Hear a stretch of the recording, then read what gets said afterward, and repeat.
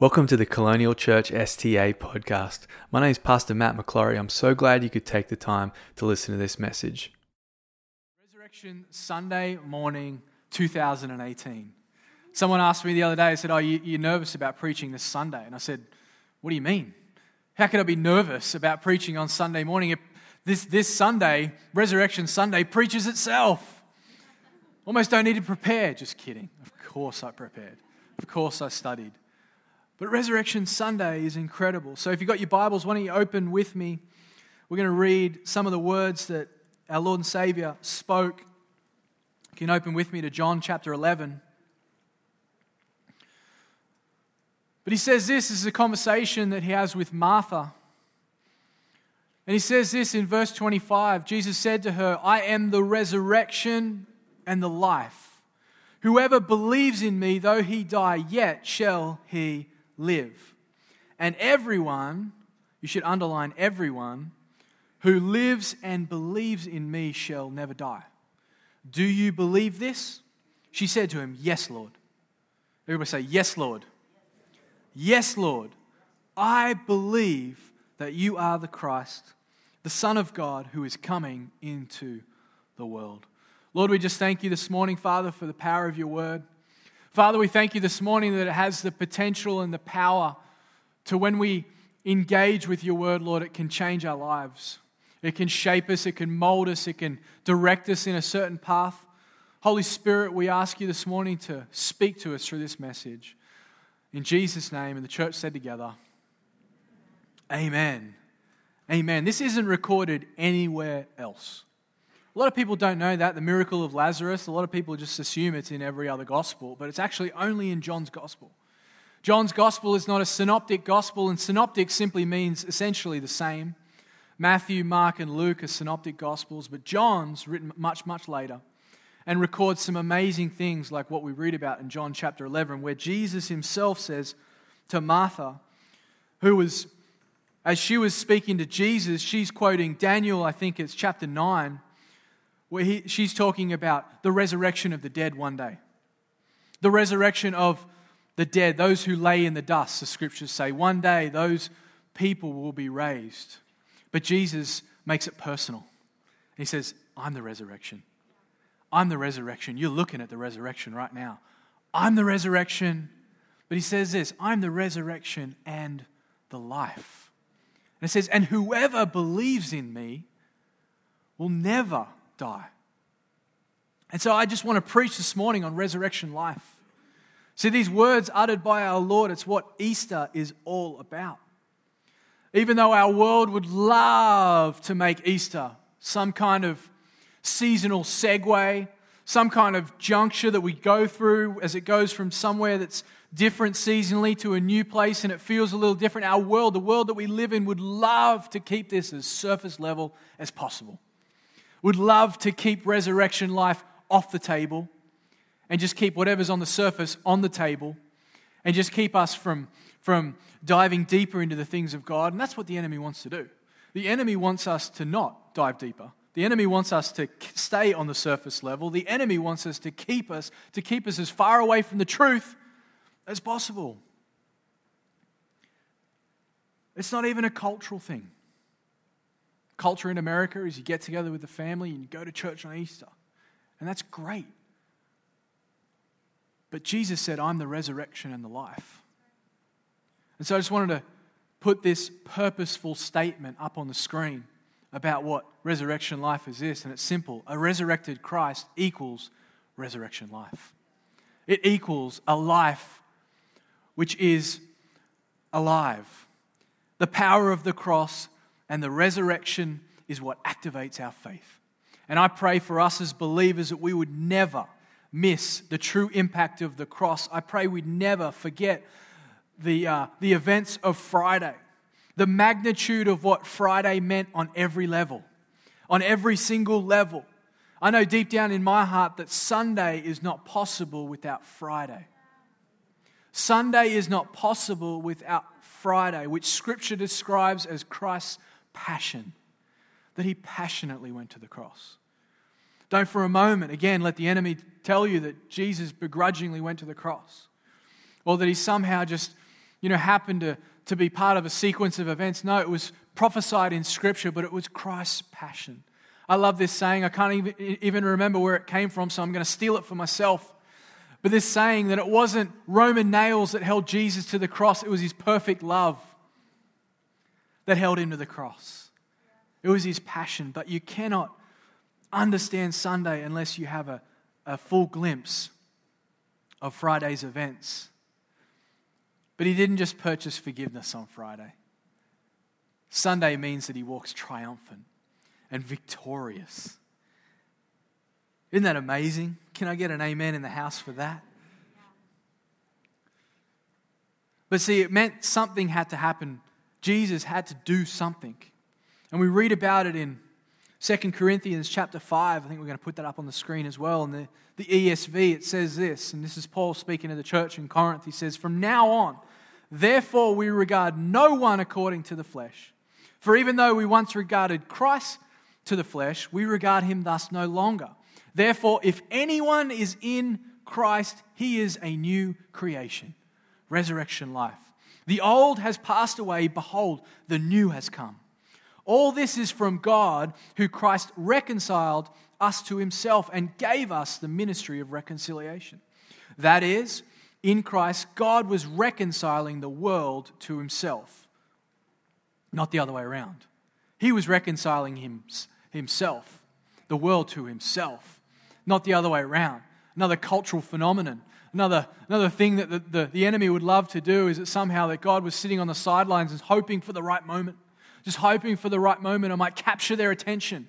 No, God is God. He is first. Whether we have him first in our life or we don't, he's still first. He's still in first place. And it says that God was reconciling the world to himself, not the other way around. Sorry, I got off track for a moment.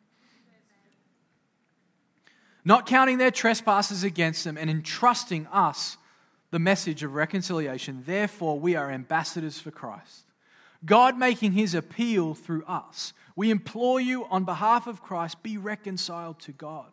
And verse 21, for our sake, he made him to be sin who knew no sin. Or in other words, God made Jesus to become sin so that in him we might become the righteousness of God. I got 3 things for us this morning, 3 points for us this morning about resurrection life. And the first is this: he became so we could become. Listen to it again. It said, for our sake, he made him to be sin who knew no sin, so that in him we might become. We might become. We might become the righteousness of God. What does that mean? The righteousness of God means in some amazing way, grace. That's what grace is. It's somehow, some way, some incredible way we have been reconciled to God. In Christ, we have become acceptable to God. We have become pleasing to God. We have become in an acceptable state to be presented to God, the righteousness of God for those who are in Christ. So point number 1, he became so we could become. You know, this summertime is coming and it feels like it's coming quick, but I feel like the seasons right now are a little bipolar. It's like one day it's hot, next day it's cold. But I'm slowly, a lot of you are probably doing your spring cleaning in the yard, getting everything ready. We have a pool in our backyard, so I've been laboriously getting that pool ready. And if you don't have a screen enclosure on your pool, I'm suffering with you. Those demonic oak blossoms that fall in my pool, I'm out there every day suffering for the Lord, scooping them up, feeling sorry for myself, as you can tell. But summer's coming, and no doubt this summer my pool will become the pinnacle of my children's lives, and they'll be in there every single day. Praise God for buying a house with a pool. But they'll be in there every single day. And see, last year I got 3 children, and my oldest Maisie, she's an amazing swimmer. She, no problems with her at all. She just goes for it, swims all day. It's all fine. But my 2 sons, the youngest one, he's not there yet. He's still too little. But my middle son, Jack. Last year, it was like, I just knew this was the year, like this, you just have that feeling, this is the season. I just know he's going to get it. He's going to get it this season. I just know he's going to start swimming by himself and not going to have to worry too much. I'm not going to have to, be just checking on him all the time. And even though I do check on my kids when they're in the pool all the time, okay? Don't freak out. But early in the season, before he'd really started to get into it, I remember walking outside with him, and he was going to go for a swim, and he wasn't in yet, but I was walking about 5 feet behind him. He was walking along the pool deck. And just like that, he slipped in. He slipped in the pool in the deep end, right in front of me, and it reminded me of just how quickly it happens. It reminded me of just how quickly it happens, and I swear it was half a second, and I was in that pool with my boots on, my jeans on, my phone was in my pocket. I was in there. And I scooped him up and I threw him on the pool deck, and it was all over in the matter of 2 seconds. But I wasn't thinking for a moment what I had to become to rescue him. I wasn't thinking for a moment what was going to happen to me. Jesus, and I know it's a simple metaphor, but Jesus needed to rescue us. He needed to become something so that we could become the righteousness of God. And so the rescue took place. So the first point is he became so we would have. He became so we would benefit. He became what he needed to become to make it all possible. Friends, can I encourage you this morning? It all hinges on resurrection life. It all hinges on resurrection life. If it didn't, we'd have a powerless Christianity. A powerless Christianity. There would be no power in it. So it says that he needed to become so we could become. But I wonder what will become of you this morning. I wonder what will become of you. They say, I wonder what will be said of a person. They wonder what will be said of someone, but I would encourage us to forget about what people say. But who are we becoming? Who are we becoming when it relates to God? Who are we becoming when it comes to a world being reconciled to himself?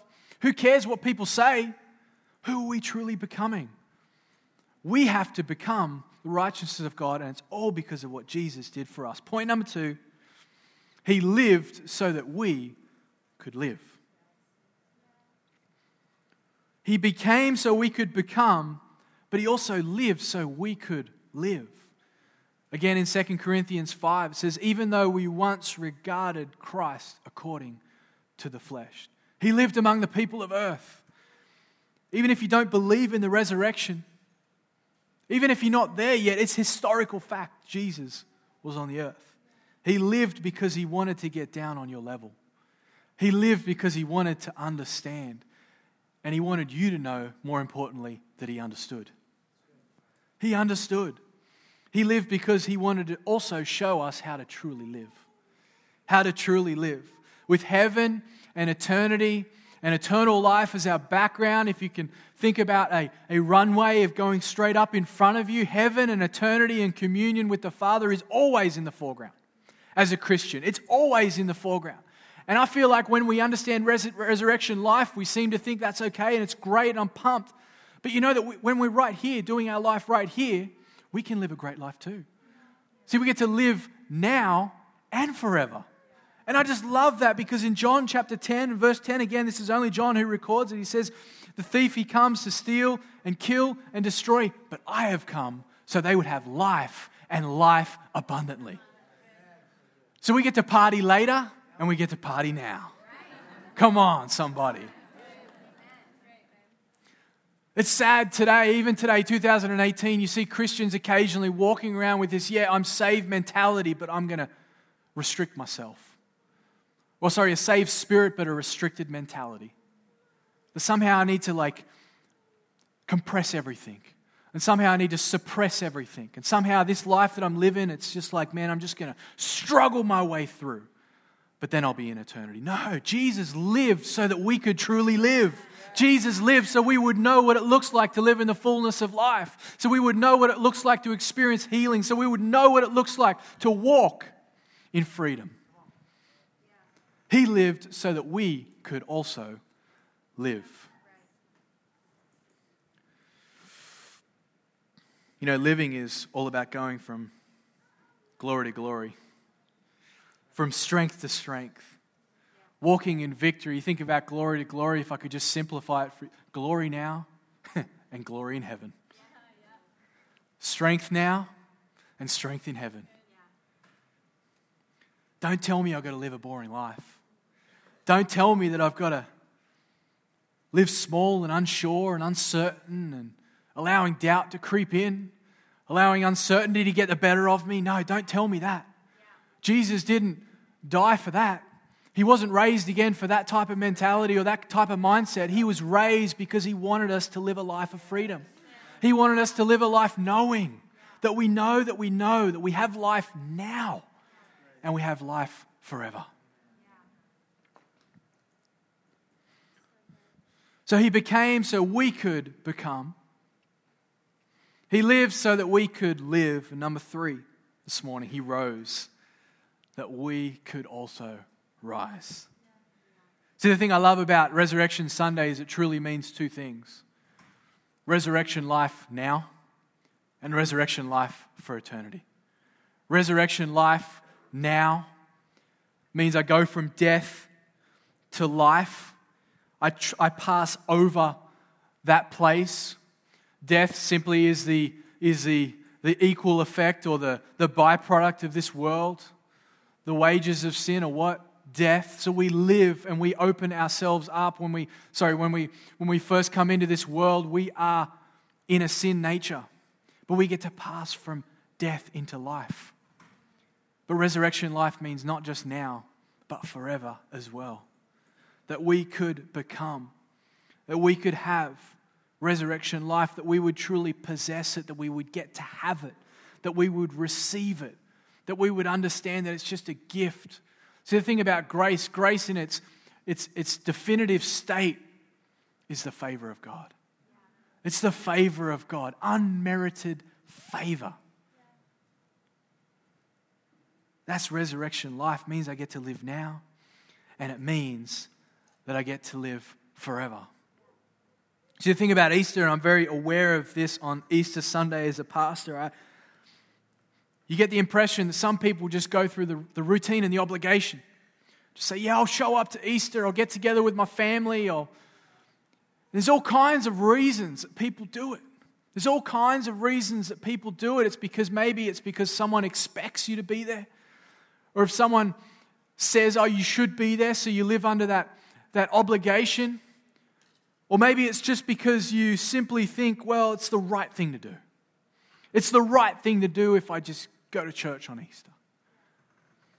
But God wants us to be followers. God wants us to be intricately involved. God wants us to be up close and personal with Him. See, God is not a distant God. And I think if there's one thing that religion's done, it's tried to put out there that it's a broadcast and you have to keep your distance. It's a broadcast and yeah, we can tell you about it, but you've got to keep your distance. That's what religion says.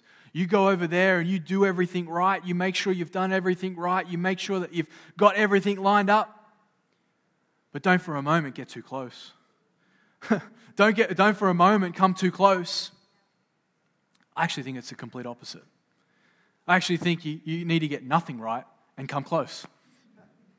Get nothing right and come close because we serve a come as you are God. We are a come as you are church. And that's what the church is supposed to be. Peter, the Apostle Peter, like the Peter, Saint Peter, like the guy. They call him the pillar of the church. It says that after he denied Jesus 3 times, after the rooster crowed, after could you imagine the guilt and the shame and the regret having spent years with Jesus? And then to see the fulfillment of that prophecy when Jesus said, you will deny me 3 times. But it was Peter who shortly after they took him away and they were leading him off to the high priest's house, it was Peter, it says, that he followed at a distance. He followed at a distance. He wasn't close up. He was following at a distance. I wonder if you're following God at a distance. I wonder when it comes to your relationship with God and Easter Sunday comes along, I wonder if you would put yourself in that category. That really, if I'm honest with myself, I'm just following God at a distance. The thing that I think the resurrection proved to Peter was this thing was for real. This thing is for real. I was up close and personal with Jesus. I was right there in the boat with Jesus.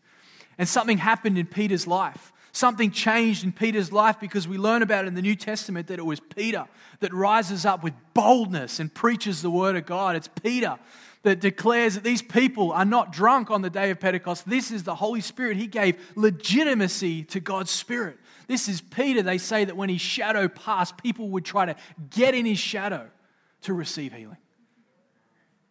This is a guy who used to follow at a distance. This is a guy who was unsure. This is a guy that denied Jesus. I don't know about you, friends, but that gives me hope today. That gives me hope today, 2018, that God still wants us to come close no matter what we've done. Team, you can come back up. We can follow at a distance, or we can come up close. And maybe you're in church today just to hear those words. Come close. Come close. See what it's all about. Don't let routine and obligation and somebody's expectation rule your own spiritual life. We need to be the type of people that when it comes to following Jesus, we move closer. And I'm praying today, 2018, Easter Sunday, Resurrection Sunday, that in some way, every single person that walks in the doors of this church, it's an armory today, but it's actually a church, walks in the doors today, will just go a little bit closer. We'll just move a little bit closer. That won't follow at so much of a distance anymore, like we see Peter did when he was going with Jesus. Following at a distance, no, we just go a little bit closer. Would you stand with me this morning? You receive that word. You receive that word, Resurrection Sunday morning, church.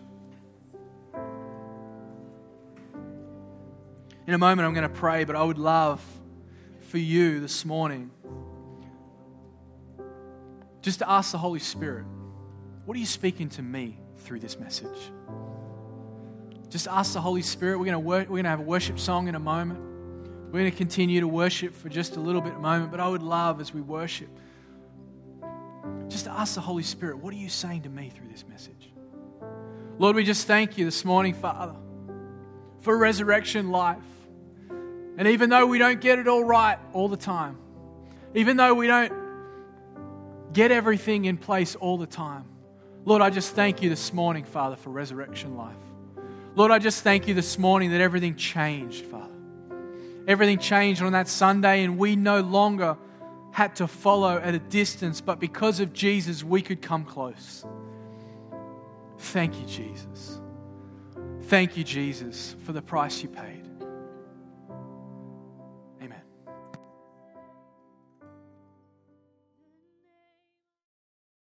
Thank you for listening to this message. We pray it bless you greatly. Please visit us at www.colonialchurch.life for more.